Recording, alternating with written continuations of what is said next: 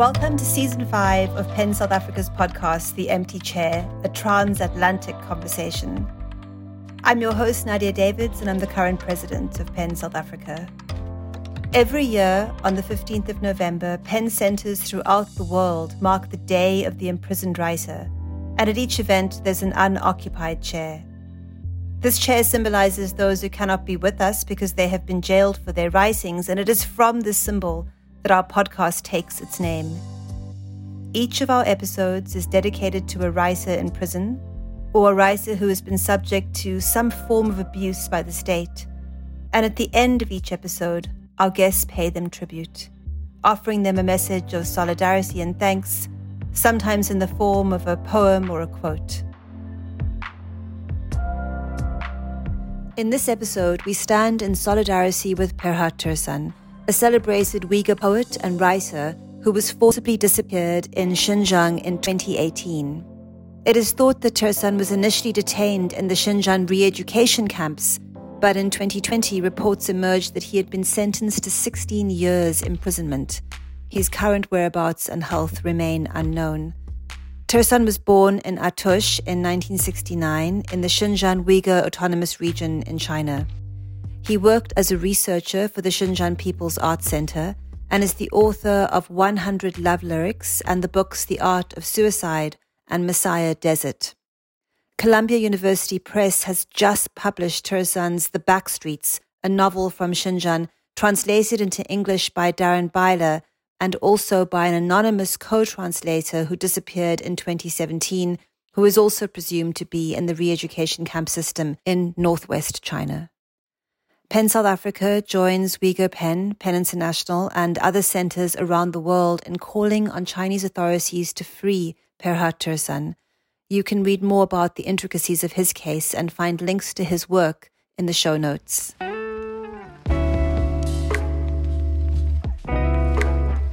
In the 6th episode of Season 5, PEN South Africa board member Bongani Khona chairs a scintillating and dynamic conversation with Claire Schwartz and Matthew Wilhelm Solomon. They address issues of state violence and complicity, the role of the law, public housing and the meaning of home, think through stories of tenderness and pain, and imagine new ways of living alongside one another. Bongani Khona is a writer, editor and lecturer in the Department of History at the University of the Western Cape.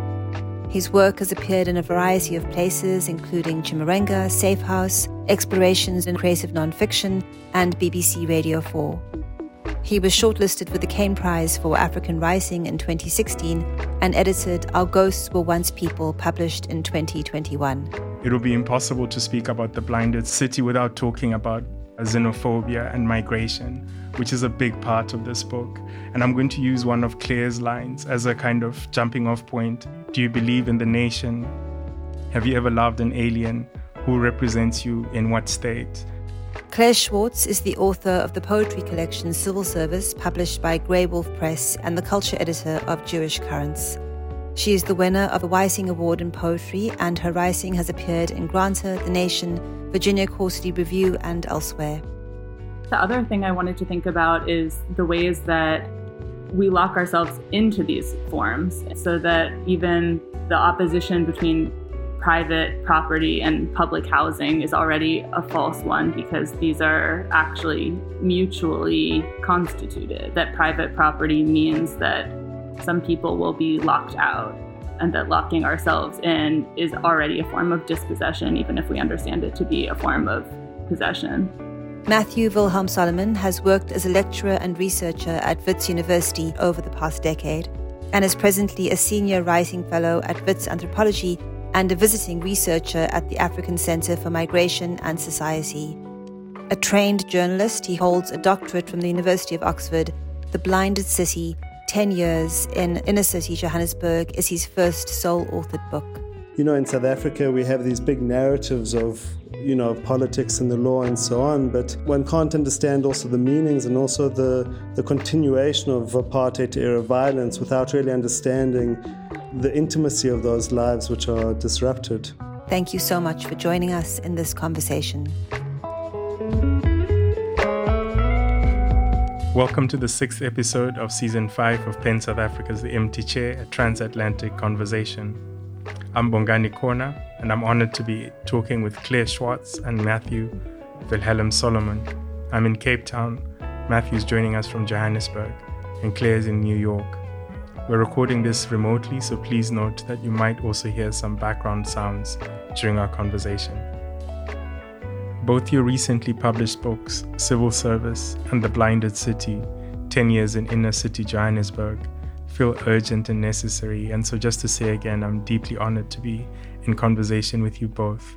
Welcome, Claire, and welcome, Matthew. Thank you. Happy to be here. Thanks, Bongani. In preparation for our conversation today, Claire, alongside Civil Service, I also read some of your reviews and essays in Jewish Currents, a really important social justice space where you work as an editor, and hope you'll be able to speak to us about that. But I wanted to ask you first about your essay in Electric Lit, which details part of your education as a poet. So forgive me, this is a very long question. I also have a long one for you, Matthew. I'd like to invite you to talk to us in depth about your education as a poet, and in particular this line that really struck me. The capacity for beauty is not the capacity for good. In a way, it echoes a line by Solmaz Sharif, who you wrote about recently earlier this month, in which Sharif's intent is to write poems that make it impossible to applaud afterward. So I just wanted to ask you about your relationship also to that declaration.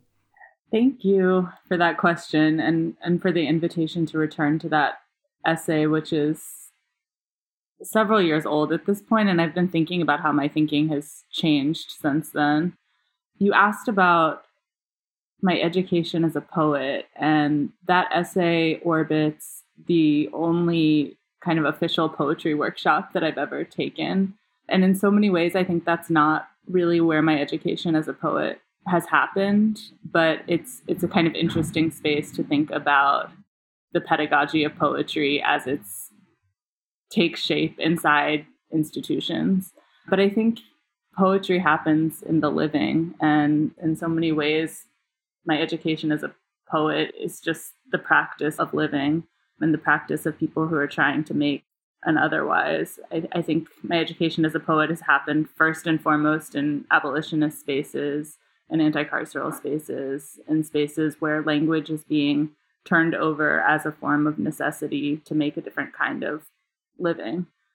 The capacity for beauty is not the capacity for good.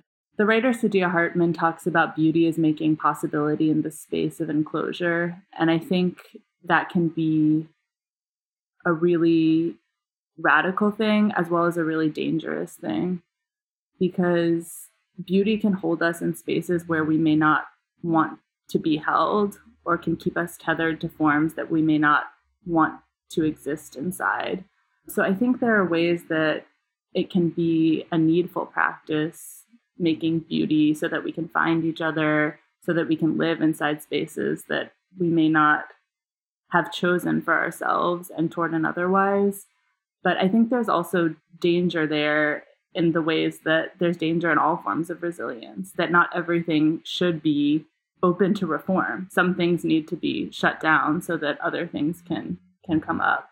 So holding all of those questions about the kind of allure of language and the allure of beautiful language when making poems feels important to my practice. Also, just your own relation to that line about to write poems that make it impossible to applaud afterwards. Yeah. I mean, Solmaz Sharif is someone who I really turn to think about the kind of double-edgedness of acclaim. You know, the ways that acclaim can help work travel so that we can find each other, so that we can find each other in a space of readership and in a space of writing alongside feels like such a space of possibility. But there's also a way that, like beauty, it can dull the critical capacity for engagement. So, you know, I think there's kind of a question about the work itself, and then there's a question about the way that the work moves around the world. And I think that's something that Sharif is really attentive to, that you can write a poem condemning the state in the most forceful language, and then you can read it in an inauguration for a president and it comes to mean something else. There's a way that the state and forms of state violence are constantly reconstituting themselves, which includes taking in dissent, especially like the cultural production of dissent, and taking it in as a kind of complicated thought that then authorizes the state's expansion. So just holding all of those questions and the necessity of staying alive to them in the work feels important to me. Thank you so much. And I think that leads in quite nicely to Matthew. I think what Claire just said about forms of state violence reconstituting themselves. And you have this phrase in The Blinded City about the odd lines of continuity between the apartheid and post-apartheid eras. And you're looking at this in the struggles for housing. And The Blinded City itself is the culmination of a 10-year immersion in these struggles. But maybe as an entryway into this kind of large and very complicated conversation, may I ask you to speak to us about Irene Grootboom from Cape Town, a totemic figure in this struggle, and also how language is also integral to all of this. And then finally talk to us about how the book began. So I think that the Irene Grootboom case is probably the single most important case in post-apartheid constitutional housing jurisprudence. It's a case from 2000 and named after Irene Grootboom, who was a housing activist in Wallerstein in the Western Cape. And the judgment was authored by the blind judge and also anti-apartheid activist Zach Yacob, and it established the principle that no one who is evicted should be rendered homeless, and that the state was obliged to establish an emergency housing scheme for those that were rendered homeless through eviction, as Grootboom and her community in Wallerstein were. But in the course of the research, and although my research didn't focus on the Western Cape, I tried to follow up the story of Grootboom and what her life story was. And what I came to realize is that very little of her life was documented. Although the name is omnipresent, the actual life story is erased. There's just clippets of her life, and I managed to contact neighbors and so on for a longer piece that I wrote for the online site New Frame. Not all of it is in the book, but it made me realize that how much of the stories of the activists, but particularly women in these stories, was being erased. And so, for instance, the story of Nomsela Ndladla, which runs throughout the book in a later case, Blue Moonlight, which opens The Blinded City, which really builds on Grootboom in establishing the principle that the municipality of Johannesburg was obliged to provide temporary emergency accommodation, even if the victors were private developers. And that case sets the course for the book. It was very important to me to tell the story through those involved. And for instance, Nomsela Ndladla later had a later case named after her called Ndladla. And so part of the documentation of the book is while it deals with these major elements of post-apartheid jurisprudence, is to really tell the stories through the lives and the way in which law comes to live and the stories implied, and particularly amongst communities of unlawful occupations. And I think this is where it connects to what Claire was saying, who are continually subject to state violence, to police violence, also to violence by the private sector, and to look at, evictions and so on, and to really interrogate, well, what does this violence mean? How does it enter into the lived worlds of spaces which are highly criminalized? What are the domains of intimacy, of beauty, of care, which are destroyed or attacked through the constant presence of both state and private sector violence? Because I don't think more generally you can understand, in South Africa we have these big narratives of politics and the law and so on, but one can't understand also the meanings and also the continuation of apartheid-era violence without really understanding the intimacy of those lives which are disrupted. Thank you, Matthew. And then could you just tell us about, because this is the Blinded Cities 10-year project, and just how the book began, what sparked it? So the book began with actually a newspaper article I was writing on a Doctors Without Borders program, who found that in inner city Johannesburg, estimated that there were 50 to 60,000 people living in conditions worse than international standards for refugee camps. And I visited one of these buildings, a so-called dark building or bad building, so-called hijack building, and the levels of dereliction were very extreme. No light, no electricity.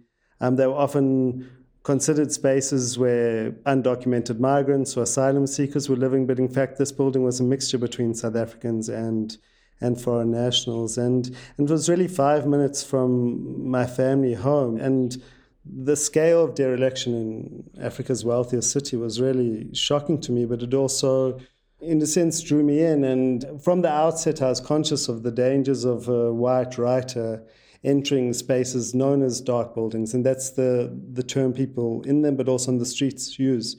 But also, having grown up and lived in Johannesburg and with a lot of love for the city, it seemed that story of the city was not being written, that it was being erased with the kind of celebration of urban renewal and so on at the time. And it seemed that these spaces, which were often criminalized, seen just targeted by policing or immigration raids, were in fact really rich constellations of both local and regional histories. And so the kind of project of the book was to trace those histories, to trace the intersections of these regional histories of migration with the post-apartheid history of Johannesburg and the ways in which these buildings came to exist, which were often, formerly rental buildings that went into decline, old warehouses which were inhabited, former industrial spaces.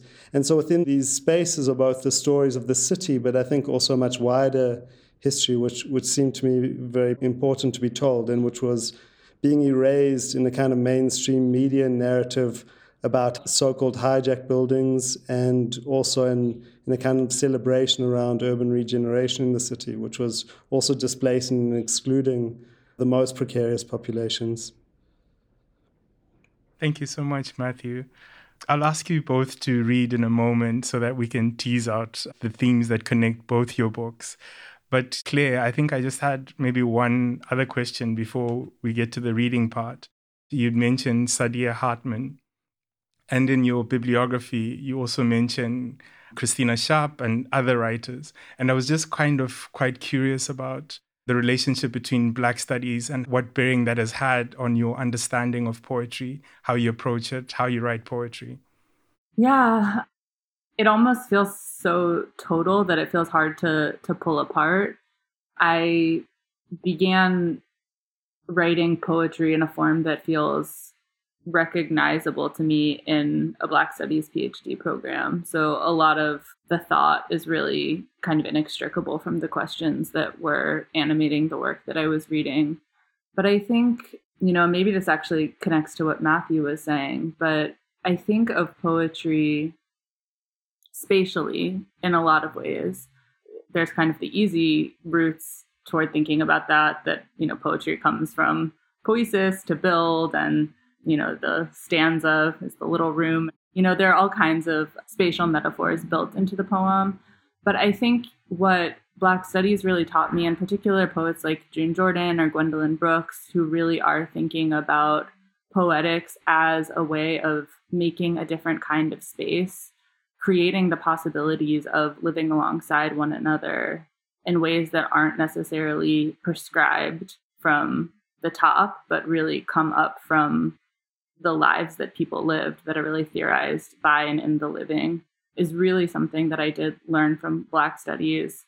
I think in particular all the time of Gwendolyn Brooks's 1968 book In the Mecca, where she writes about the Mecca Flats, an apartment complex that had been demolished 14 years before she wrote the book. And it's really a celebration of the forms of Black life, of Black sociality that happened in that space. And I think of the project of the book as a kind of continuity with those forms, even as they were being erased from the landscape of the city. So the possibility of poetry to keep alive forms that are being displaced so that they might be reinscribed in the living and maybe built out in other ways feels like a source of immense possibility to me. Thank you so much. Could you talk to us as well about the journey of writing civil service, just the journey of this book? Yeah, it feels like the accrual of so many questions that have come from different threads, but I think I started in a form that feels recognizable in 2013, which was in the midst of the Black Lives Matter protests, in the midst of these kinds of circulations of images of tremendous violence that were being passed around supposedly under the logic of kind of evidence of state violence, but there quickly seemed to be something else that was happening there, because the evidence of state violence and the evidence of the anti-Black foundations of the state are ample. It seems like if that's the thing that we needed, that already would have happened. So then what does it mean to be creating a kind of sociality around transmitting these really, really horrendous images? So I think in some ways that posed a representational problem, because how do you talk about violence in a way that you can also live inside, that actually brings us toward forms of care that isn't simply the reproduction of what is, but actually moves us toward something else that might be, and that also gets us out of the bind of just reproducing in the name of trying to change, because there seems to be a kind of self-perpetuating logic that wasn't being addressed in a lot of the forms that were circulating. So I think those were the kinds of questions that were animating the book and that I've continued to return to since then. Thank you so much. Matthew, to swing back to you, would you mind reading to us from The Blinded City? Sure. So I'm going to read a passage about Nomsa Ndladla, who I've already mentioned, and returning to her former home and the site of the occupation, which became the center of the Blue Moonlight case. And this was the first time I'd actually visited. Nomsa and Nosipo went over and stared through the gate, the entrance to what was once their home. The brick walls were patterns of blue and green decay, crossed with angular evening shadows. There were no signs of the urban renewal for which they had been evicted 5 years previously. Just beyond the gate loomed a large face-brick building, the former carpet factory now webbed with ivy. A few children from the adjacent building played in the inner yard. Nosipo wore a blue Winnie the Pooh sweater and a white scarf, warding off the late spring chill. It was like a home, she said. The time we were staying here, it was like a home. She was talking to me, but it seemed also to herself, as if in astonishment. This was all our place. We were free, Nomsa repeated, her words a barely detectable undercurrent. What did it mean to be free in an occupied building, living in darkness, without even water and electricity? What was the sense of nostalgia when the residents of this building were, by their own admission, now living in better, if constrained, conditions? The meaning of Nomsa's words could only be deciphered from her own private story of loss and renewal. For even while the conditions at Saratoga had been bad, their removal had precipitated the separation of grandmother and granddaughter. So I'm going to skip ahead a little to the case where Nomsa and her colleagues went into a shelter, which actually led to the separation of families, lockouts, and so on. And this led to another major constitutional court case called Ndladla. The long-awaited constitutional court judgment for Ndladla and another versus City of Johannesburg and others was handed down on 1st of December 2017. Nomsa Ndladla, whose name this case would take and so be marked down in the legal history of South Africa, was dressed for the occasion. She carried a cane of yellow wood and wore a long, large buttoned black coat over a patchwork patterned dress held by a big buckled belt. Over the coat she wore a scarf lined with pinks and purples and of course a black doek on her head. The Constitutional Court rejected the argument that temporary residents could not expect the same rights of dignity, freedom and security as ordinary residents. Justice Nonkosi Zoliswa Mklanta, the Constitutional Court judge who authored the judgment, wrote, "Just because the shelter does not constitute a home in the everyday colloquial sense of the term does not mean the applicants are not entitled to the protection of their fundamental constitutional rights." Judgment found the Kotuleni rules to be cruel, condescending, and degrading, and that they had treated grown people like children, The court ruled that the family separation rules created a vast chasm where there should only be intimacy and love. The judgment spoke to the heart of the case and also to questions of urban renewal more widely. As much as the struggles of Dladla and her neighbours were about law and infrastructure, about policy and politics, they also tended to the more intimate domains of bodies, relationships and feelings. For Nomsa, for example, these issues were not just about a place to shelter, but about a space to care for her granddaughter, to pay tribute to and mourn her own daughter. She had won. Nomsa and I met a week after the judgment outside Seri's offices in Braamfontein, where she had been meeting with her lawyers and had also attended a meeting of the ICF. As we sat together on a pavement bench outside a fast food restaurant, she smiled and said, "We have broken some bones." The irony of the victory was not lost on her. For so many years in the city, she had been searching for a home for herself, for her daughter, and then for her granddaughter. The victory in the Constitutional Court provided some vindication, some recognition for her struggles and suffering, but it still could not provide her with a permanent home. The victory gave Nomsa some satisfaction. It was a victory for her freedom, a basic freedom that centuries of history had denied black South Africans. The freedom to move when and where they wished, and the freedom to rest a while, without someone disturbing, waking, or evicting them. It was a place where she could at last take care of Nomi. Thank you so much for that, Matthew. The Blinded City is heartbreaking in parts, but thank you so much for reading that. The question of what is a home in many ways is quite central to this book. And in an email conversation prior to today, you pulled out these lines from Claire's book. Is this a house or a cell? Who locks you in? And I wanted to ask, what is it about those lines that resonated with you? And perhaps afterwards, Claire, could I ask you to respond as well? Well, I think what really struck me about those lines, but also a permeating motif in Claire's book, is this kind of vacillation of containment as a space of safety, of care, but also how that containment easily switches into forms of violence or imprisonment. And I think that kind of fine line between what is the boundary that is necessary for a home, but in what way does enforcement of those boundaries also become a form of violence? And Claire, maybe if you could speak to that and the way in which the language of the state demarcates certain boundaries also comes with that sort of sense of historical violence, of who has the right to reside and who falls outside of those boundaries.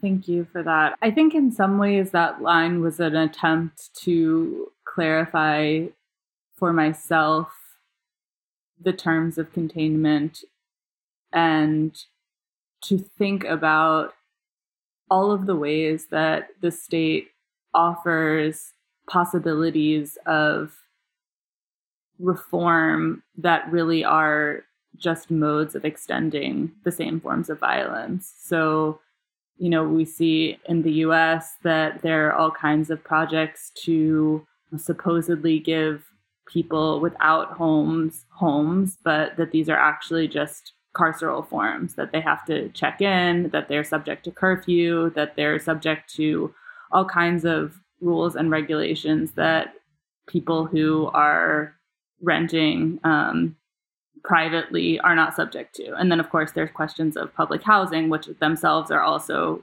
carceral forms in a lot of ways in the US in terms of surveillance that people are subjected to. And so, just thinking about those kinds of continuities and the way that what's extended as a form of difference or as a form of improvement is often just a mechanism of reconstitution. So I wanted to think about that in one way. And then I think the other thing I wanted to think about is the ways that we lock ourselves into these forms in certain modes, so that even the opposition between private property and public housing is already a false one, because these are actually mutually constituted, that private property means that some people will be locked out, and that locking ourselves in is already a form of dispossession, even if we understand it to be a form of possession. So I was just trying to think through all of those threads. Yeah, and I think that resonates very strongly with the case of Dladla, where a space that was meant to be a space of protection from homelessness also became a kind of castle space, literally. There were biometric fingerprints at the doors, and people were being locked out during the day. And in fact, what precipitated this major constitutional court case was her granddaughter having a toothache and her having an argument with the guard because the guard wouldn't let them in to rest. And I found this very moving, the way that this very small, very intimate pain of the toothache then got amplified to what became a major constitutional court judgment. And so my view is not entirely negative. I think there are spaces where the law can be sensitized to everyday pains and suffering, but also other spaces where law that is often meant to protect can also be damaging in some ways. And it intersects with precisely this whole kind of matrix of how the state conceives of what a home is and who has a right to the home. Thank you both. Could I actually take one tiny small step back? Could I ask both of you to speak about the titles of your books? Matthew, you can go first, and then Claire, if you wouldn't mind going afterwards, and then I'll ask you to read as well. So The Blinded City obviously alludes to the individuals and communities of visually impaired who are also my guides through the city, through these spaces, and who opened up that. But it also refers to all forms of kind of partial sightedness, which is the blindness of white South Africans to the violence of the past, the blindness of elites, and both economic and political, to the kind of violence of their actions, and so on. And so blindness is always already a metaphor for forms of enclosure, for partial sightedness, for, the way in which one has a blind on the window. And so the idea of that motif is to explore the city as a kind of intersection of forms of vision and pathways, but also of kind of multi-layerings of forms of enclosure and often world blindness too. Thank you, Matthew. Claire?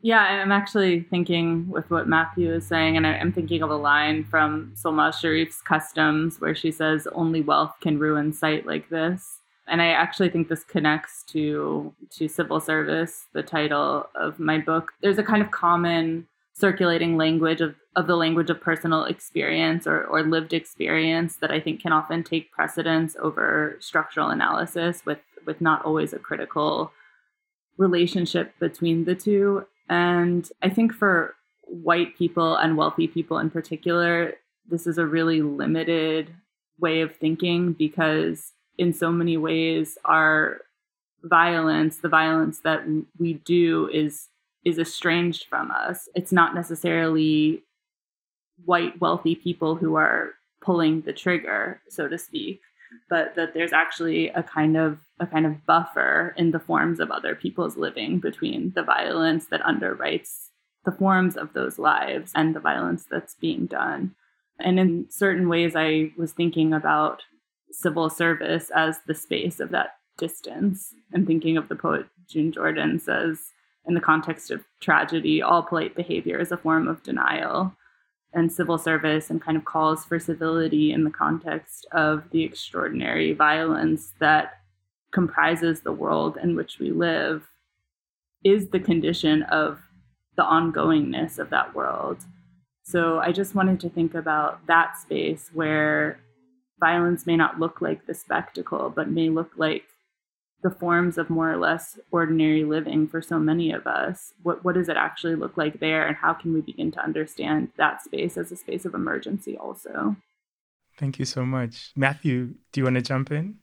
Yeah, just, and maybe this is a comment, but also a question to Claire. As white writers, where we've inherited the language of violence, that is both our political and cultural inheritance, and I don't think one can evade that. One writes with a sense of complicity with violence, different forms of violence, well, particularly as a white South African. And so I guess part of the project is also to think, well, how as a white writer does one find a language of intimacy, a language of the otherwise? How do I write with sensitivity about working class, precarious black communities with a sense that I'm complicit in the forms of violence, and my family histories have been complicit. And I think that poses a particular question for how one uses language and what forms of beauty or eloquence or anger are possible in that language without trying to evade the fact that one writes from a space of violence. May I just jump in? Claire, just to add to the conversation, I was really struck by something you said in a 2018 interview about the chapbook Bound. And I'm just going to quote it to you, and then perhaps you could respond. You said there in the interview, as an American, and I quote, "I'm steeped in language that authorizes the occupation of Palestine." And I was just quite curious about whether you could also just expand on that. And Matthew, in your book, you write that white violence still patterned the cityscape. I wondered to myself how it was possible to love a place with so much suffering. And I guess the question of complicity threads through The Blinded City. Yeah, I mean, all of this resonates, Matthew. What you're saying resonates, and I'm really curious to hear how you hold these questions. Also, in particular, thinking about the ways that I'm steeped in language that authorizes the violence of the occupation of Palestine. I mean, it comes in so many forms. It comes in the forms of, the language of clashes or two-sidedness or, anything that kind of overwrites the vastly discrepant access to resources, to the fact that there is an occupation in the first place.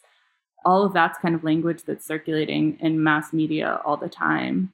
But I think there's also a secondary level, which is maybe even more nefarious, which is just the language of Israel-Palestine, the language of Israel at all, that we're kind of naturalizing in language all the time, this form of an occupying state. So to me, as someone who works primarily in poetry in my own writing, but who also works at a magazine that does news coverage and cultural coverage, I'm constantly thinking about what's at stake in the fact check, for example.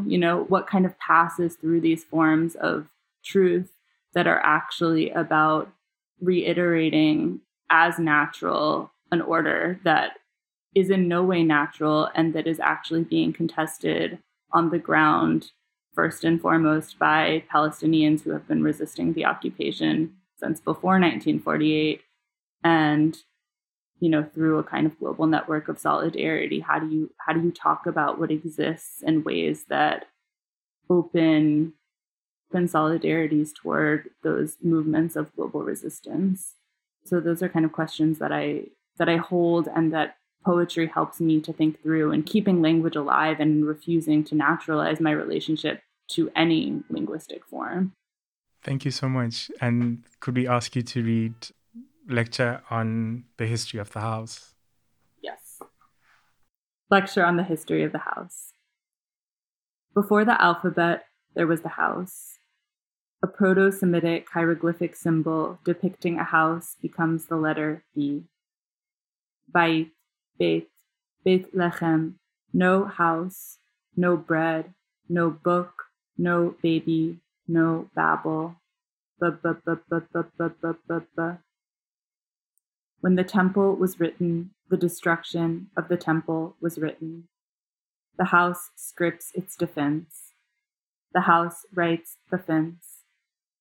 In the beginning, there was A, night, B, day, A, tent, B, house, A, the letter scoring the darkness, Q, in the beginning, what was, answer, the beginning, question, what answered the question, silence asked, answer,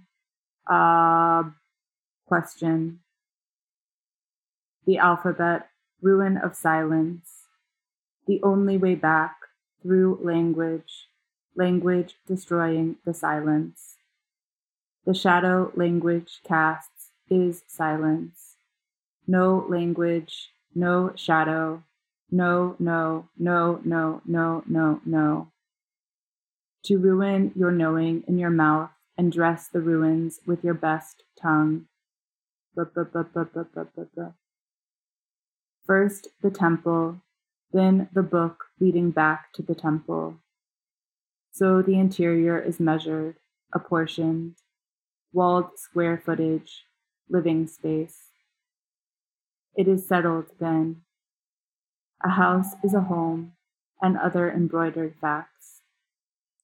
It becomes you, your craft. Bird houses, hen houses, dog houses. Like us we chirp. Who's the bird now? The problem with liking is the conflation of desire with similarity. We form our mouths to fence we in. We fence our forms to mouth we in, babble, b. Inside the house, the family. Inside the family, the house. Inside the tower, the princess does not dream of the tower. Theory is a scream slowed by vintage technology. Touch me, Amira says. Touch me. The model of the house is the size of a house. You confuse the conditions that make something possible with the conditions that make something necessary. You don't see thinking as an emergency. You own to prove you cannot be owned. In owning, you sign a contract of possession. The ghost tells the story of the house, but none of the other tenants know how to listen. You lock yourself out. Morning. You lock yourself in. Night. Ownership is a chronic condition. Install a camera to conjugate the strangeness. The house draws your speech like a bath.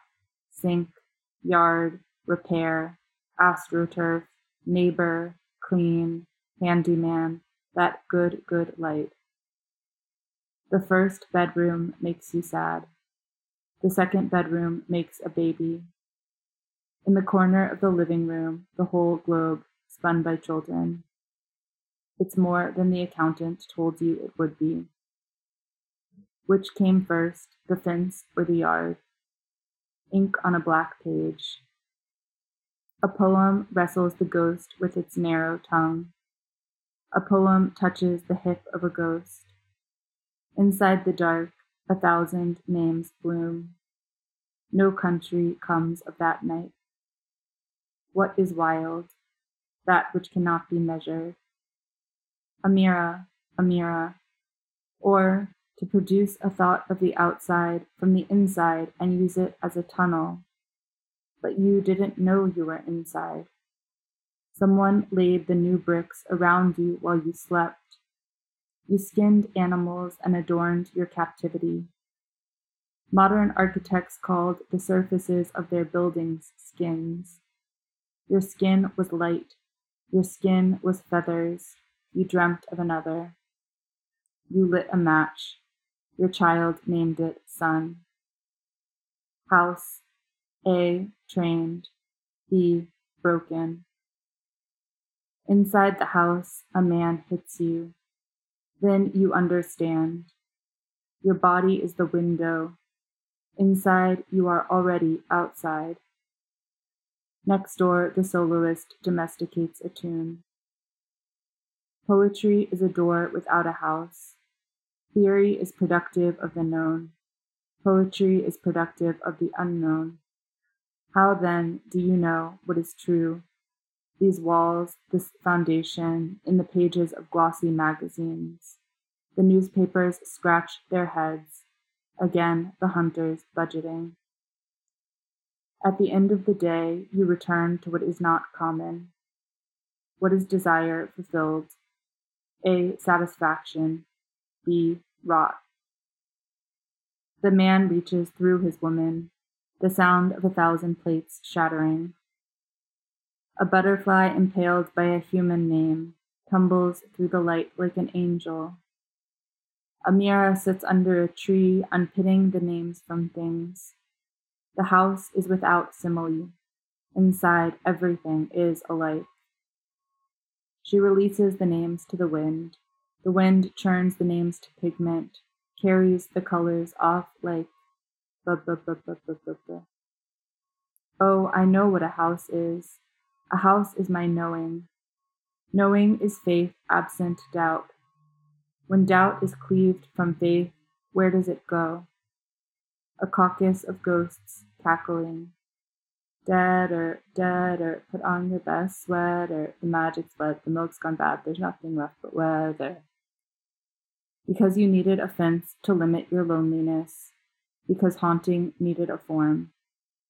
Your dreams become modest, smooth their skirts, stand up. Your yard polluted with growth. The head in your oven, your most faithful tenant. Let me turn my face toward my life. Let me live inside it forever. A racket of ghosts in a settling structure. The dictator's name in your lover's hand on the I-beams of your house. That is the law. Wow, it's pretty extraordinary. Thank you so much. I've got two questions. One is just maybe for our listeners here. Could you talk to us about the Hebrew words at the beginning of the poem and their significance, and also about the form of the lecture? And then thirdly, I'd like to invite Matthew to also respond.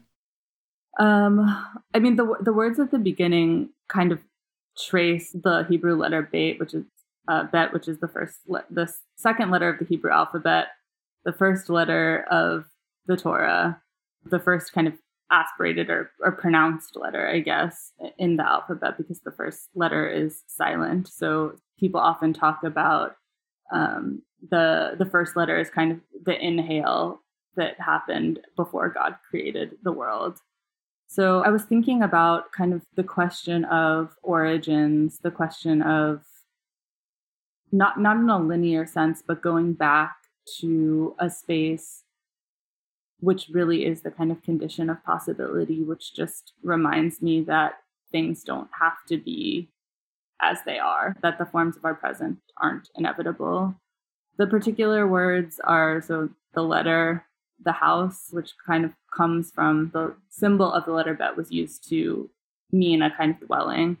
And then Beit Lechem, house of bread, which also is the city, Bethlehem in Palestine, the occupied West Bank.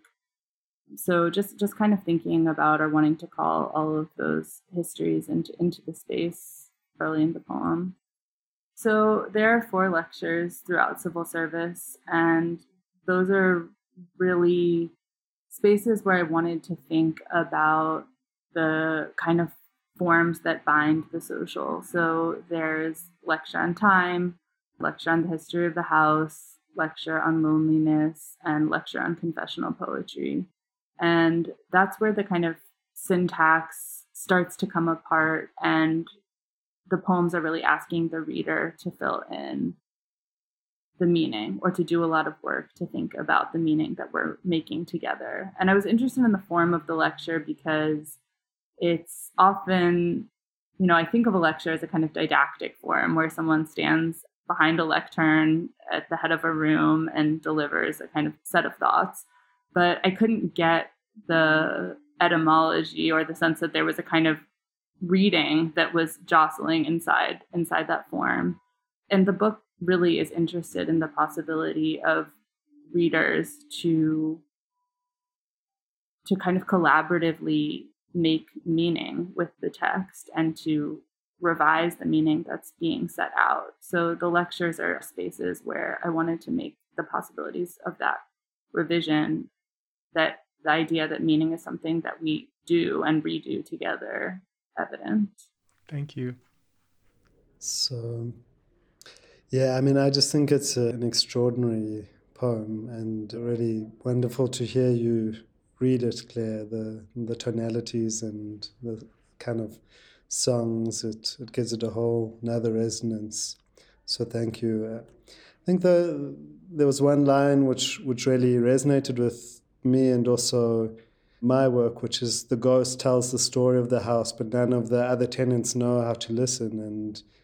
And what I found in my own research in these dark buildings was the pervasiveness of ghost stories, ghosts around those who had died in xenophobic violence, ghosts around those who had died of HIV, who had died in fires, and how the ghost story itself becomes a form of collective memory. The retelling of ghost stories is a way to retell forms of trauma and forms of erasure. And So that really resonated strongly. And I think Bongani, it also, I think, connects a lot with your work and I Goes to One's People. Bongani's wonderfully curated collection on grief and haunting. Thank you so much for that and that lovely thought about ghost stories as a form of memory. I wanted to ask you both about your relationship to the visual. Claire, the civil service has also these geometric shapes. And Matthew, your book also has photographs. And just was curious about the relationship between text and image. Maybe you can comment on that. But two questions I can't leave without asking. One, Matthew, it will be impossible to speak about the blinded city without talking about xenophobia and migration, which is a big part of this book. And I'm going to use one of Claire's lines as a kind of jumping off point to invite you to respond. Do you believe in the nation? Have you ever loved an alien? Who represents you in what state? And I just want to invite you to respond in relation to the people that populate the blinded city.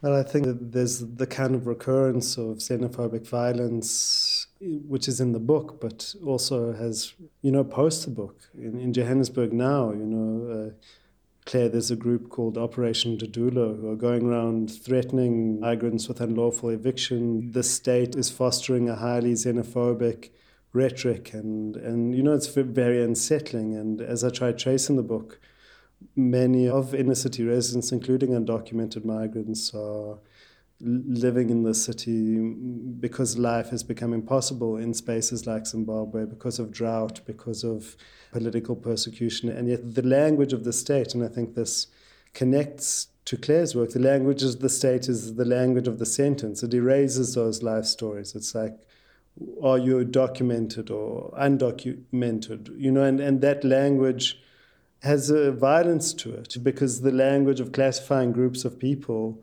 as undocumented or as foreigners has a particular manifestation, often in police raids, deportation raids, a whole system of violence which that language legitimates. And part of the idea, and again, I think this speaks to how one uses language as a resistance to that language of the state, is by tracing these histories, by tracing these stories that resist the simplification of that language of the state, which classifies a whole lot of people as subject to deportation or subject to a life which is unlivable. And so I'd be interested also in Claire, because these themes also seem to permeate your work, how you think about that, how you think about writing in relationship to the way in which the state constitutes certain frontiers, both literal frontiers, but also frontiers in language. Thank you, Matthew. I'll build on your question. Claire, to go back to another interview of yours, one of the things that you said is, I think there can be something that feels almost frivolous about writing in the context of everything that we're facing. And earlier in our conversation, you were talking about the challenge of representation. And one of the things that you do in civil service is that characters that populate the book are nameless, or rather they are identified by their bureaucratic professions: the curator, the archivist, the dictator, the censor, etc. Could I ask you just to speak about that and also the question that Matthew asked? Yeah, I'm holding what Matthew said about the ways that the state constitutes frontiers through language. And I think an attention to that is really in so many ways the animating impulse behind what keeps me returning to poems in the first place. I mean, Bongani, you mentioned that I said it can feel frivolous to write in the context of the world that we're living in. But the second part of that answer was that I return to poets like Dion Brand, I think I was speaking about in particular there, who remind me that that's actually a vital site of struggle also, because so much of state violence and also extrajudicial violence takes place through naturalizing certain forms in language. As Matthew was mentioning, the idea of the documented or the undocumented, and how that collapses all of these questions about who deserves a livable life, that those kinds of forms are naturalized through language and through through the document, actually, through the idea of the document itself. And, I think about Ian Baucom's work on the transatlantic slave trade. He traces so much of the violence of, he's looking in particular at the Zong, the ship where enslaved Africans were thrown overboard in exchange for insurance money. But he traces the violence of that moment to the work of petty clerks in Britain who did the work of making a meaning in language, making an equivalence in language between parts of the body and capital.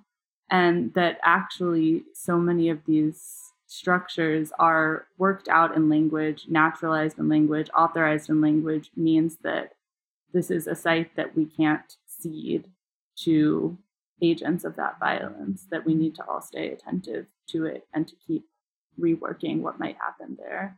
Thank you so much. Do you mind speaking about the characters? Yeah, I've been thinking about them actually as figures more than characters. So as kind of coordinates or configurations of social power.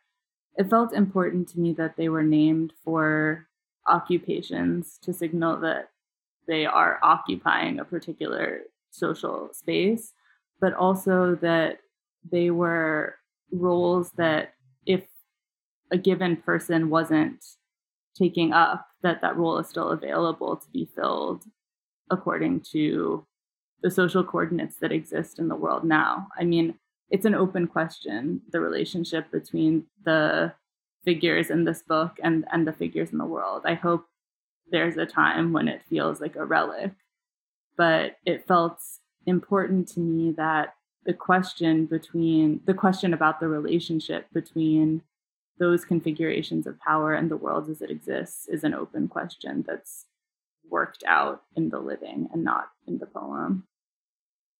Thank you so much, Matthew and Claire. The conversation could have kept going and going. Thank you again for such an incredible conversation and for two incredible books, and all the best to both of you with your work. Thank you so much. It's really beautiful to be in conversation with both of you. Yeah, thank you, Bongani, and thank you, Claire. As you know, each episode of The Empty Chair is dedicated to a writer in prison or a writer who has been subjected to some form of abuse. This episode stands in solidarity with Perhat Tursun, a Uyghur author who was forcibly disappeared in Xinjiang in 2018. So I've selected a poem by Mongani Wali Saroti, who is one of Johannesburg's greatest poets, greatest writers, and to himself was, in 1969, put into solitary confinement for 9 months. And the poem I've selected is called When Lights Go Out, which was in the mid-70s dedicated to his comrades that were in prison and written to those in prison. So I've selected this poem to read by Saroti. When lights go out. It is with the shadows of night, where the sun comes and goes, the moon comes and goes, that we ask in weary voices, which fall into the depth of the gulf. How does it feel to be you, watching and waiting, to feel the heavy weight of every minute come followed by another, and nothing, when everything written in blood says nothing about how we could wake up tomorrow and build a day? Your eyelids shut, if they ever do, and the memories of those you knew flood behind the darkness of closed eyelids, spiraling into patterns of pain, and you alone know that once there were hopes, that once the footsteps of the people sounded on the horizon, and now silence strides across the sky, where the sun sweats, proclaiming a wish to rest.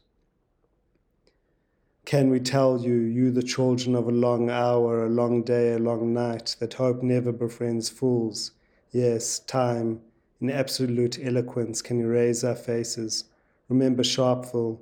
In those days, violence and disaster were articulate, and now, today, you watch and wait. So one day, hope begins to walk again.